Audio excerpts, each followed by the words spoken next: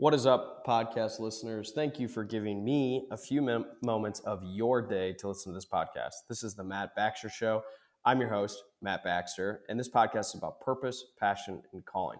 Super stoked to have you as a listener because we're going to dive into some awesome, intense stories about people who are going through this journey of this thing called life, and we're all just figuring this out together. But seriously, you're giving me a little bit of your time, and I want to make sure it's valuable and worthwhile.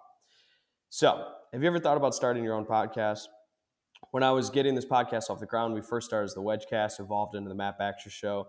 There was a lot of questions that we had, like, how do I record an episode? How do I get my show into all the different places like Spotify, Apple Music, Anchor, Zencaster, all these different places? And yet it just seemed very, very complicated. But the simple thing for us as we began to navigate the waters is the answer to every single one of these questions, was really simple. It's Anchor. Anchor is a one-stop shop for recording, hosting, distributing your podcast. Best of all, it's 100% free. Yeah, free. And it's ridiculously easy to use. And now Anchor can match you with great sponsors who want to advertise on your podcast. That means you can get paid at podcast right away. In fact, that's what I'm doing right now. Yeah, making money. Okay, it's sweet. It's easy. It's not a big cheap plug on an ad, but it's just simple and easy to use. So for us, it's one of the best parts about it is we can do it entirely remote or in studio. So you can record. You've got that really, really high, high in the sky person that you're going to have as a guest on your podcast. You got to do it remote. Anchor is easy to use. You got people who are willing to come to your studio, your house, your office, wherever you're recording it. Boom, Anchor. Love it. Simple and easy to use. So if you ever want to start a podcast, make money doing it, go to anchor.fm/start. Join me in the diverse community of podcasters already using Anchor. That's anchor.fm/start. Can't wait to hear your podcast.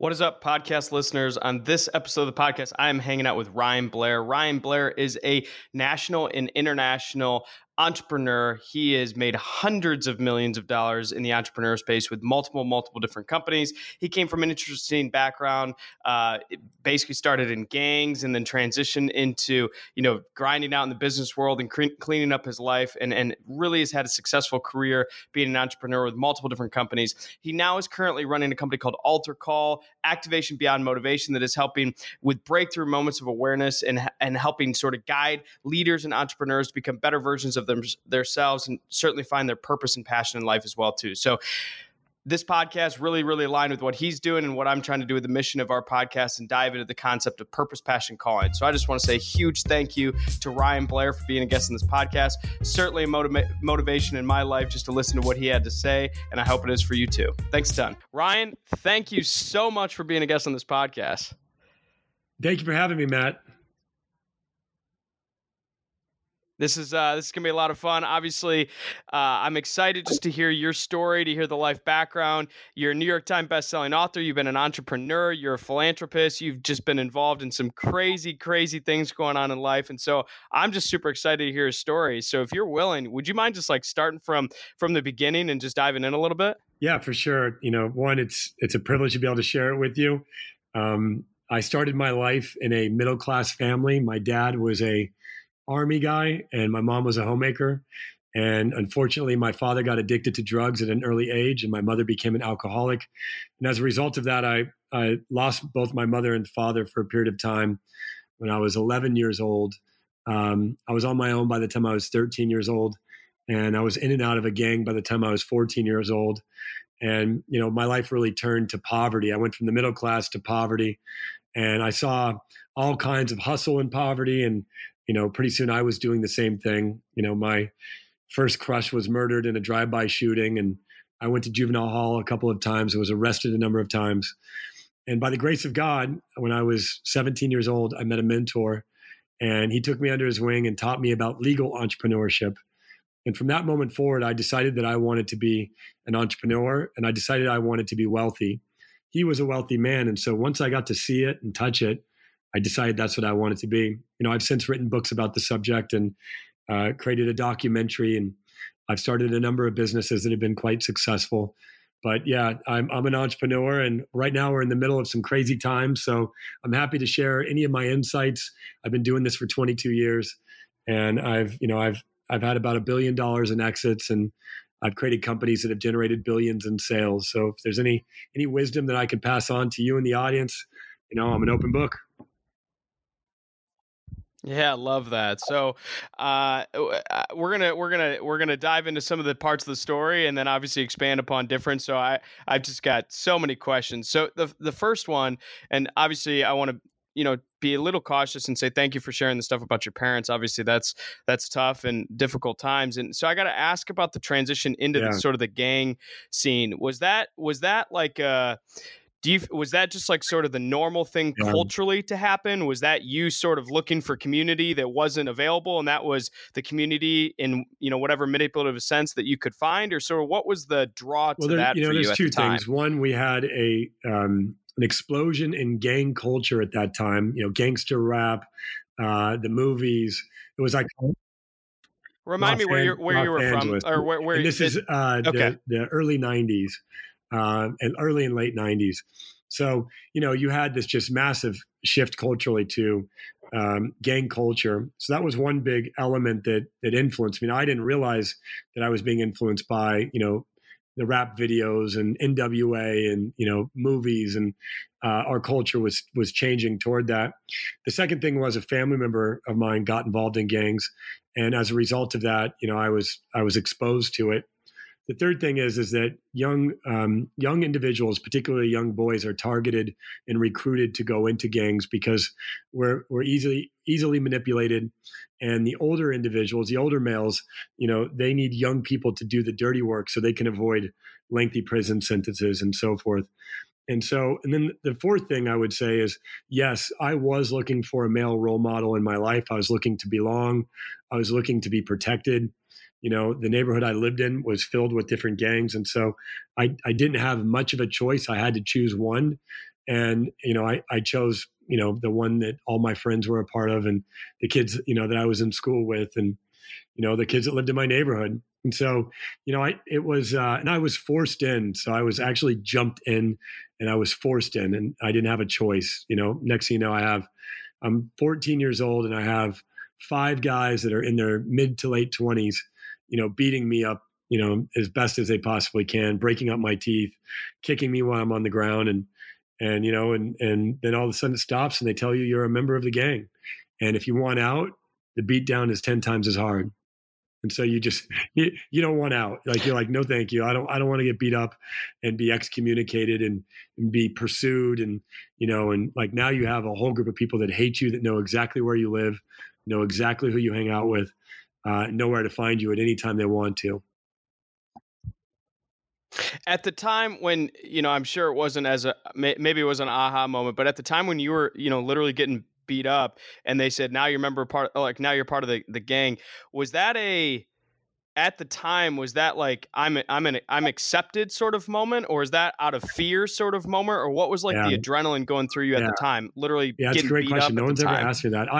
I actually, I remember a girl that I was friends with started screaming, and she was crying and says, "This isn't for him. He doesn't want this." And I remember looking at her, and I haven't thought about this memory since. And I remember thinking to myself, I don't want this. And as I kind of regrouped, and then next thing you know, I was challenged by one of the what they call OGs, and he says, "Is that true? Like, they're ready to beat me up again if I say it's not true." And I said, "No, I want this." And so I remember thinking to myself, I didn't want this. This wasn't for me. And a girl tried to stand up for me and tell them this isn't his thing. This isn't for him. And I said, no, this, I want in, I'm in. And I did. I was about to say, what I know about male testosterone is, although Yeah. the female had your back, the fact that she was the one chiming Yeah. in and a bunch of men fighting with each other, I bet you there Yeah, was probably some conflict with there that. was. I haven't even thought about that memory, since then. But, I remember, like, I felt forced to go the route to say, yes, I want in. This is for me. I remember I had no choice, but I remember I thought about saying, no, I don't want in, I don't want this. And I remember that's what my heart said, but then my head didn't want to get beat up again. And I had to say, yes, I'm in. Yeah. Yeah, so I don't want to spend too much time, and appreciate you being a little vulnerable when it comes to that. The one question I have that I'm sure a lot of listeners would be wondering is, certainly not to make light of this, but what would be something that the general population believes about gangs to be true, and what's something that actually is true, and what's something that's totally off or people are Well, totally for misconceived one, a about? gang is just it's an organization. It's a bunch of professional entrepreneurs coming together. It's a business. That's all it is. It's just a business that is ruled by fear, intimidation, death. Those types of things. So, a lot of people look at a gang and they go, "Oh, that's crazy." It's like I look at a gang and I just see a business. And some are more successful than others, and they're just simply a bunch of people that are illegal entrepreneurs. Yeah. Well, thank you for that. We'll transition probably out of that stage a little bit. But so you mentioned you had a mentor who taught you legal Yeah. entrepreneurship, right? So I can understand where the distinction of that statement coming from the background would come from. But at what point, throughout the course of your life, was the first time you felt like I've got a hustle to me, or I am an entrepreneur, whether legal or illegal? What was the first Yeah, moment you had for that? so I guess I was good at hustling when I was in the gang. So, I got involved in all kinds of different ways to make money. And as a result of that, I did all right. Like I always had money. And so when I became an entrepreneur, though, I guess there was a moment. Well, actually, the first thing I did, I didn't jump right into entrepreneurship. I first got a job in the technology industry, first as a customer service agent, but then I worked my way up, into their data center, and then eventually into their software engineering group, and eventually I ended up becoming an executive for this company. So, so my first real experience realizing that I could lead in a business function was at that company where I went from a call center representative to an engineer and beyond. And then from there, I saw how much money the owners of that company were making. And I thought to myself, well, I should be an entrepreneur here. And that's when I started my own business, which was 24/7 Tech. But by the time as an employee, I was making over $100,000 a year as an employee when I was only 20 years old. And then I took the risk to become an entrepreneur at around 21 and never looked back. So the first it's interesting, it was kind of working for that first company. Was it more driven by an idea to become an entrepreneur, or was it more just saying, I know what these business owners are doing, I want to become that, and whatever mechanism to do that, I'm going to become that? Or was it idea driven? I yeah.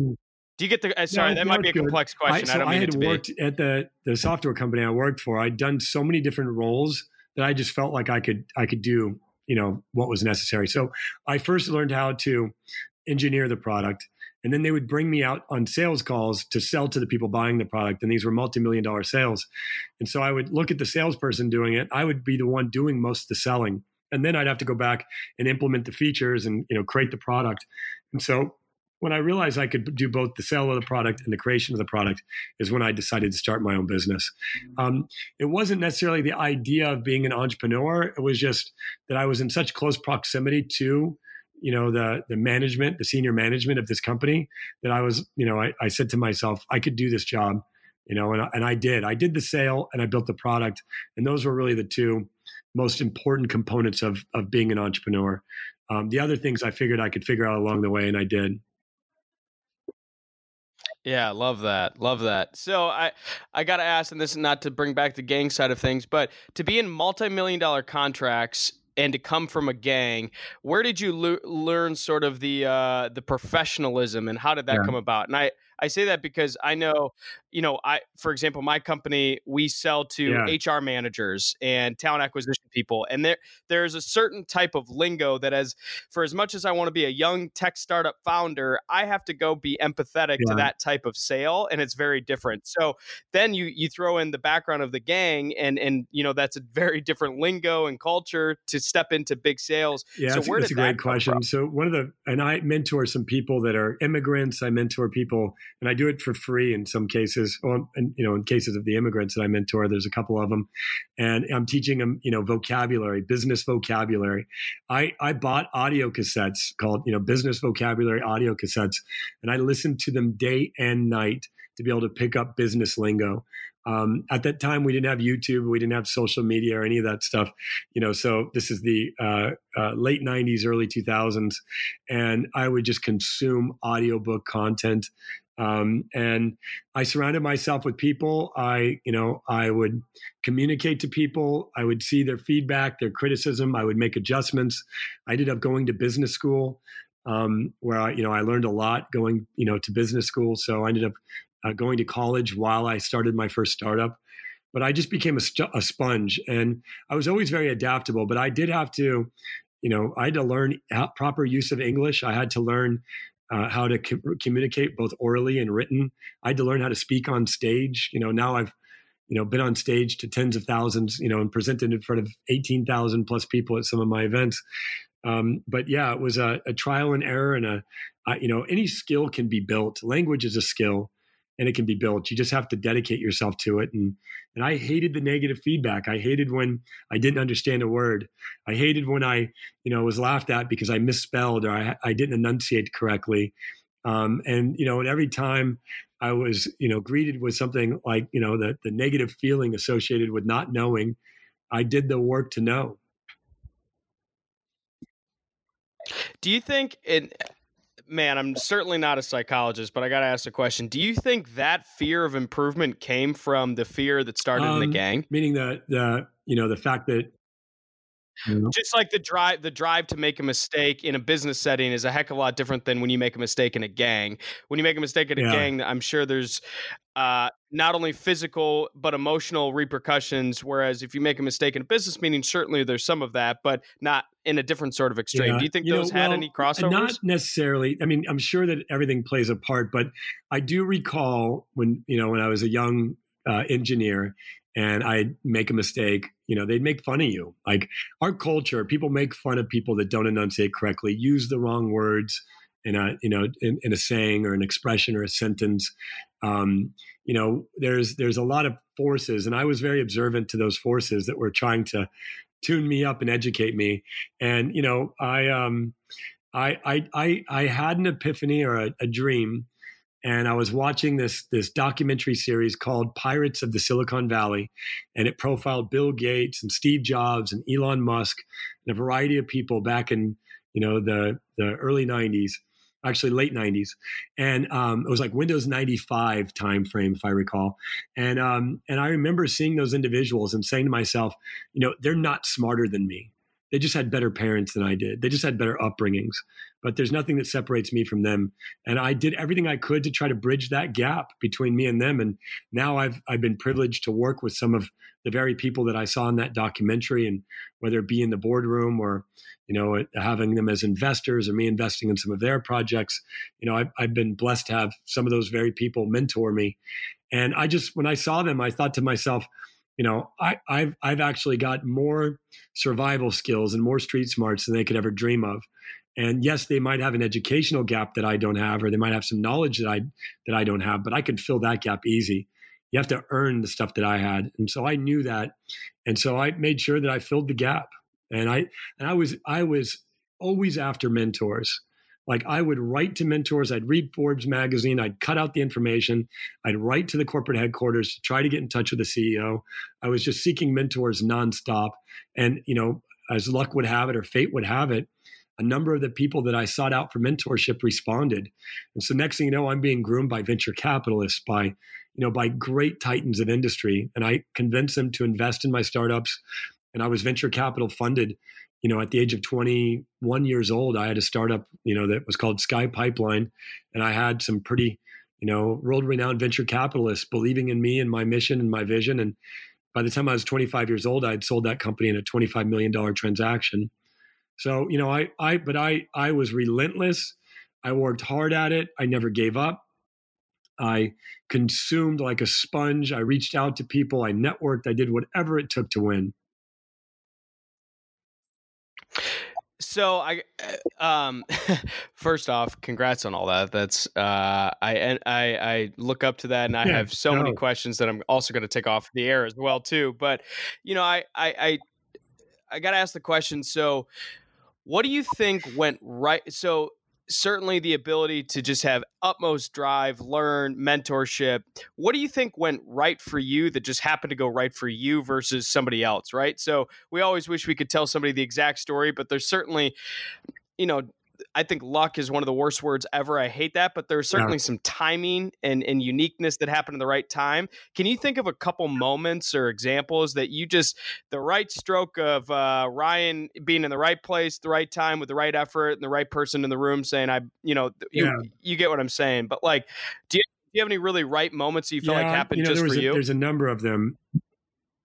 I call those God. I know we share faith, but just whatever, just the right moments that happen. Manifestation. The fact that in the 2008 recession, I did all kinds of work to retrofit my company to meet the new normal. We went from a luxury economy in 2008 to, financial crisis. And I re-engineered my company and took some bold risks. And as a result of that, I had the fastest growing company in all of Wall Street on the NYSE. We went from, I think it was 9 million a year in sales to 620 million a year in sales and 100 million a year in profit inside of 24 months.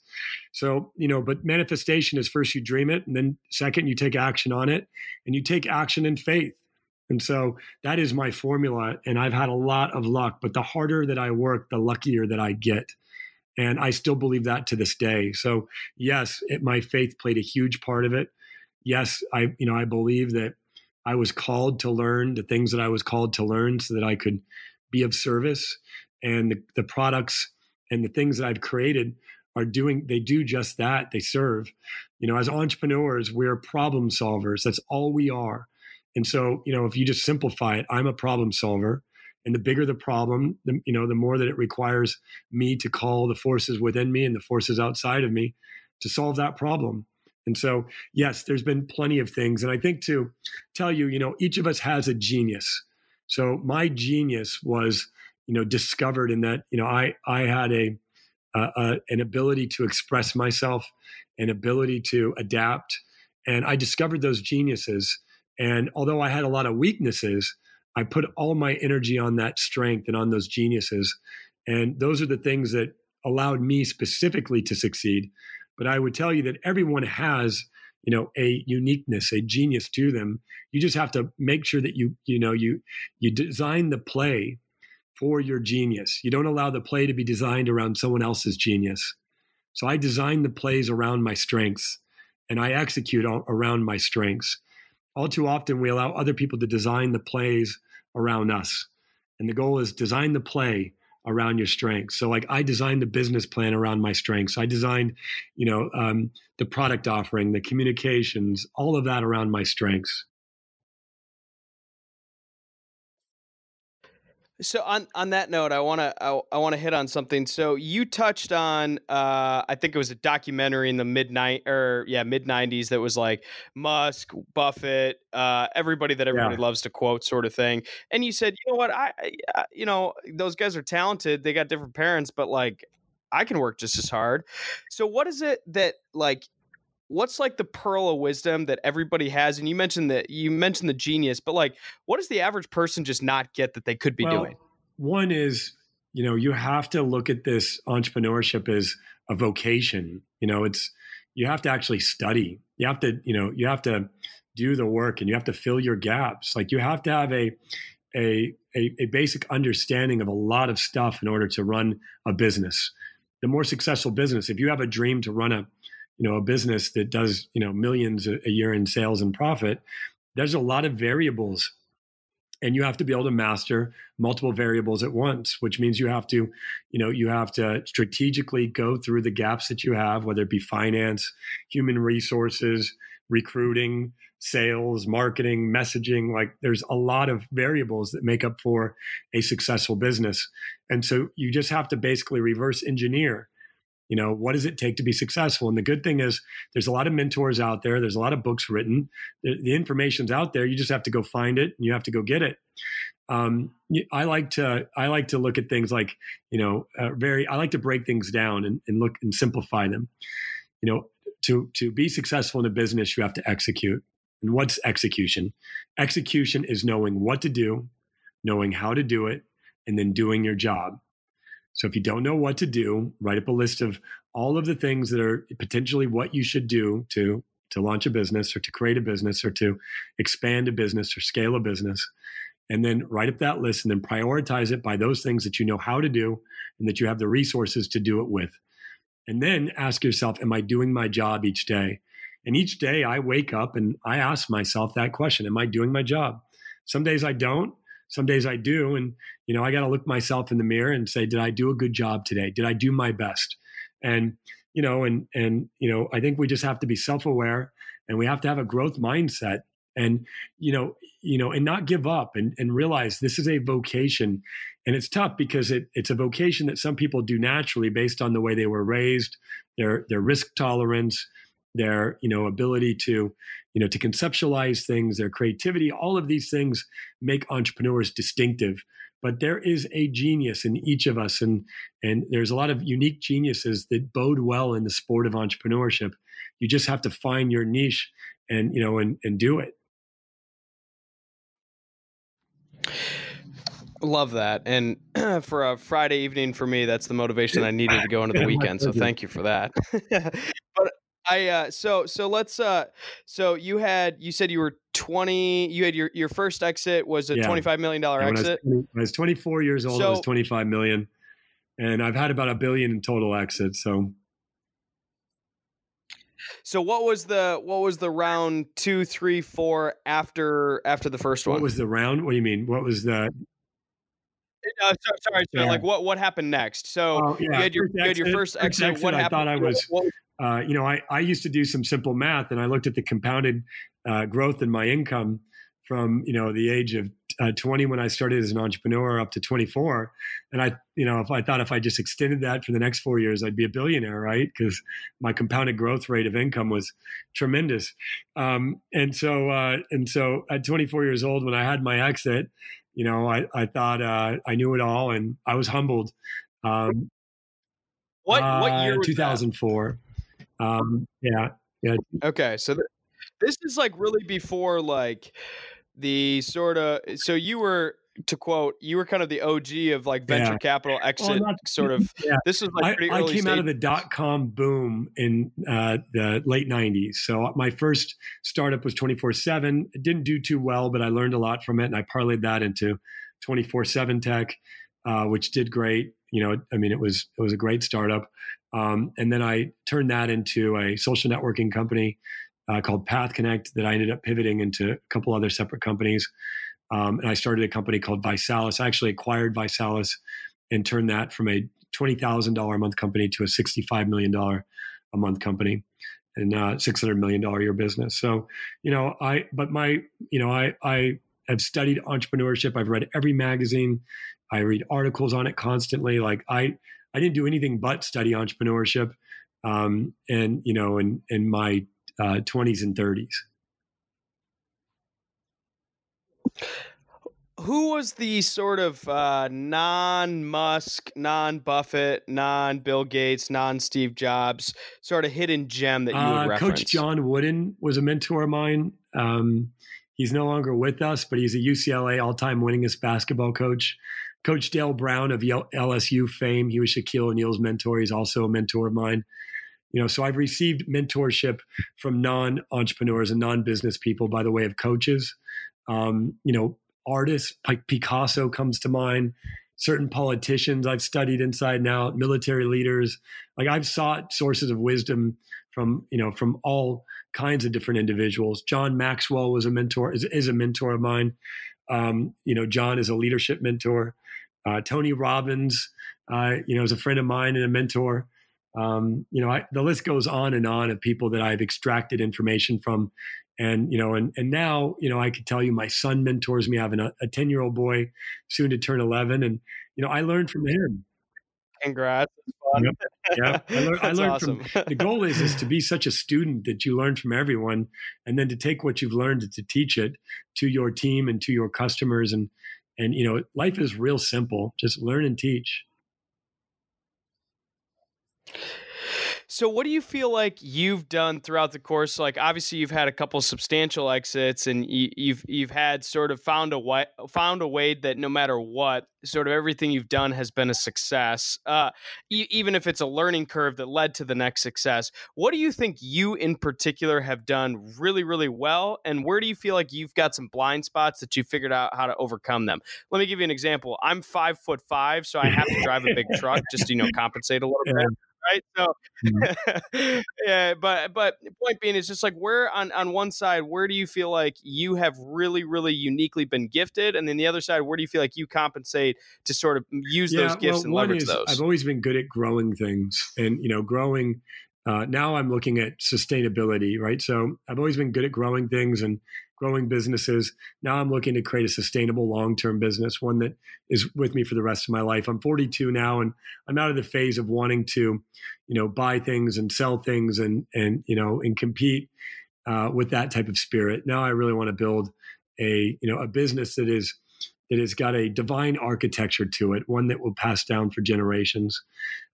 So I've had, I have plenty of blind spots. I surround myself with great people to help me see those blind spots. And I ask myself deeply a lot, like, what am I missing? I think that as I've grown right now, I think that, there's really two forces on a personal level that we have to command. One is the force of restriction. So restricting the things, that are bad for us. So we have to restrict negative substances. We have to restrict toxic thinking. We have to restrict our reactions, negative thinking. We have to restrict content that we consume. We have to restrict the food that we eat, the alcohol, like all of these things you have to restrict. And I wasn't a master of that. I lived a rock star lifestyle, and, I was living, just living life to its fullest by every means. And I didn't restrict. And so now, over the past couple of years, I've really spent a lot of time mastering the force of restriction. And then the second piece of really the two things that you have to master is sharing. If you can restrict appropriately and share appropriately, the world will come to you. And so now I'm seeking to, as I've mastered the force of restriction, and I continue to, now I want to share more. And that's part of the reason why I'm on this podcast with you, Matt, is I want to share the things that I've learned, and I want to share them in a way that's much more powerful than I've ever shared before. Yeah, I love that. And that's going to give me something to think about, unfortunately, for too much tonight. I might not even sleep because of that. So thank you. But sorry, another one comes to mind specifically around that is first, two-part question. What would you tell, you said you're 42? So what would you tell your 62-year-old self today? And what would you wish you would have told your 22-year-old self? Great question. 22-year-old self? I actually take some of the entrepreneurs. I think that's actually like a Tim Ferriss question. Now that I take entrepreneurs through a process, and I have them write themselves a letter 10 years out. Some of the people that I mentor is like, write yourself a letter 10 years from now and congratulate yourself on all the things that you've achieved and the things that you've overcome based on what you presently are, enduring right now. I haven't gone out 20 years, but I can tell you 10 years from now, I'm going to have a beautiful relationship with my son. What I would tell myself 10 years, 20 years is you did it. The work that you're doing today worked. You stayed the course. You're a great father. Like I know exactly what I look like at 52, 10 years from now. And at 62, I'll just have some more wrinkles and some more gray hair. But what I have told myself, my 52-year-old self, is you did it and you've only just begun. What I would go back and tell my 22-year-old self is, meditate, learn to quiet the mind, learn to master the mind. I would tell myself to put your health first. I would tell myself to learn breath work. I would tell myself, to to not make decisions out of fear. I would tell myself to check your ego, and to learn how to kill your ego, even not just check it, but, try to just be, just be in the moment, not try to be present. And I just say, just be, because we live in such a beautiful time, in such a beautiful place, that all we have to do is take the actions that we know we need to take, the actions that our soul is called to take. And if we do that, over enough time, we will get to the destinations that we seek. I feel like I need to go meditate now. That's too good. Yeah. Thank you. I love that. I'll be 26 in May, so I partially asked that question about what do I need to be listening to right now. So thank you for that. Meditation, breath work, prayer. The practices that I'm deploying today, I wished I would have known about. I wish somebody, at 26 would have told me, get these things right in your life and everything else falls into place. They didn't tell me that. They told me, get the money right and everything falls into place. And I got the money right and everything didn't fall into place with money. With money, a lot of things fell out of place. And as a result of, me really doing some deep soul searching, I then realized the most important thing is to have your health. And, we're in the middle of a global pandemic, and it tells you how important your health is. I mean, this crisis is an awakening of health. And it's an awakening that we need to put our health first. And so I would have told my younger self that. And I spent the past several years optimizing my health. I've never been healthier. And I tell any listener out there, put your health first. Yeah, that's so good. So good. And it's interesting, on the startup side of things, the crazy nights of right now I'm in the classic mode of we're in scaling mode, we're raising capital mode, we're bringing on employees. And so my health oftentimes, due to where my mind goes, is one of the last things. It's the wake up at 1 a.m, be awake until 5 a.m. And, we're good, we're powering through, but you stop and think like, man, health is one of the last things that you think about when it comes to that, but it actually should be the reverse, because all the things fall in place better than that. So no, that's a good word. One of the things I love to hear that. I live by now, I took management courses. I took all kinds of, business courses, project management courses, time management courses. And, and I would be frustrated that I didn't get all the things done I wanted to get done. And I was constantly struggling with that. And now I just live by the code that energy management is the new time management. If you manage your energy, you'll have 16 hours a day of productivity. If you don't manage your energy, you'll have 16 hours a day of hell. Right? And if you manage your... That is so, it is. True. If you manage your energy, you'll have a 16-hour day. And I mean, when I say that, I mean getting everything you need done in 16 hours. That's all we get, right? If we sleep for 8. And if you get it done right, at the end of 16 hours, right before you go to sleep, you'll go to sleep happy. You'll go to sleep with gratitude, and you'll get a great rest. And, and you'll be happy you did. Now, I used to play the game of running myself to the ground and burn out and push myself. And I understand you need to learn where your limits are mentally. Now that I've learned that, though, I can tell you, you really just need to learn how to maximize your energy, because if you bring the best energy to the day and to the projects, they get done, and the people that you're working with do them. When you bring bad energy, the projects don't get done, and the people that you're working with, they fail to execute effectively. So it's really key to bring the good energy and be at the right frequency. And so spend 3 hours in the morning setting yourself up so that the next 12 hours are just brilliantly executed on. And you'll be 10 times more effective than anybody who just dives straight into their day and tries to execute without taking the time to meditate, do breath work, to eat healthy, and to work out each morning. Like, those are the non-negotiables that I do to start my day every morning. Yeah, that's a good word. I love hearing that as well too. Thank you for that. That's good. I want to give you a chance to dive in a little bit to Altar Call and share a little bit about what you got going on with that. Altar Call is exactly what it is, but it's not the altar like an altar in church, but it's altar as in change. It's for people that are called to change and called to elevate. I work with a variety of entrepreneurs in a number of different segments where I'm teaching them how to endure this, this forthcoming recession. And I'm teaching them how to deploy the modalities that I just spoke with and how to deploy them across their teams and their businesses. If you can harmonize your team, harmonize your family, your business will grow and your business will get through anything. And so I think that, Altar Call is a new startup that I just started in October, and I'm writing a book about, my own altar call and the experience that I had when I went through a massive transformation and a massive reinvention. And now my goal is to help as many entrepreneurs and as many leaders and business leaders and executives, have their own altar call moments where they're called to, ignite a transformation in their life. I love that. Absolutely love that. So you're launching, when's the book coming out? It's funny that the ending just changed when this pandemic hit. Right. So yeah, of course. So I've written 2 books and I'm with Penguin right now, and, they're putting a little, there's a lot of pressure on me out there to get this thing out. So, last book I launched in the 2016 election cycle. So I'm going to wait till after the election to publish this time around. Man, you're killing it with timing. Oh yeah. That was actually an interesting time to drop a book. But this time around, I'm going to wait till the election and the pandemic, until we get to a place where people can. But I'm going to be putting out content on social media, and I'm going to be putting out content on private Zooms and all kinds of things like that.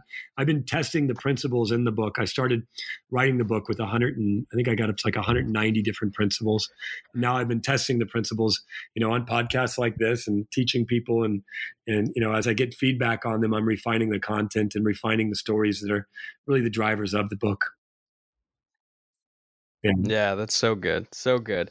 Well, my absolute favorite question on the planet to ask is what is it that gets you out of bed in the morning? And the reason why I like to ask that is that, when the podcast is about purpose, passion, and calling, and I love to interview such a wide range of people, because both successful financially in different business sectors and athletics, in being school teachers. I mean, just such a wide range of people.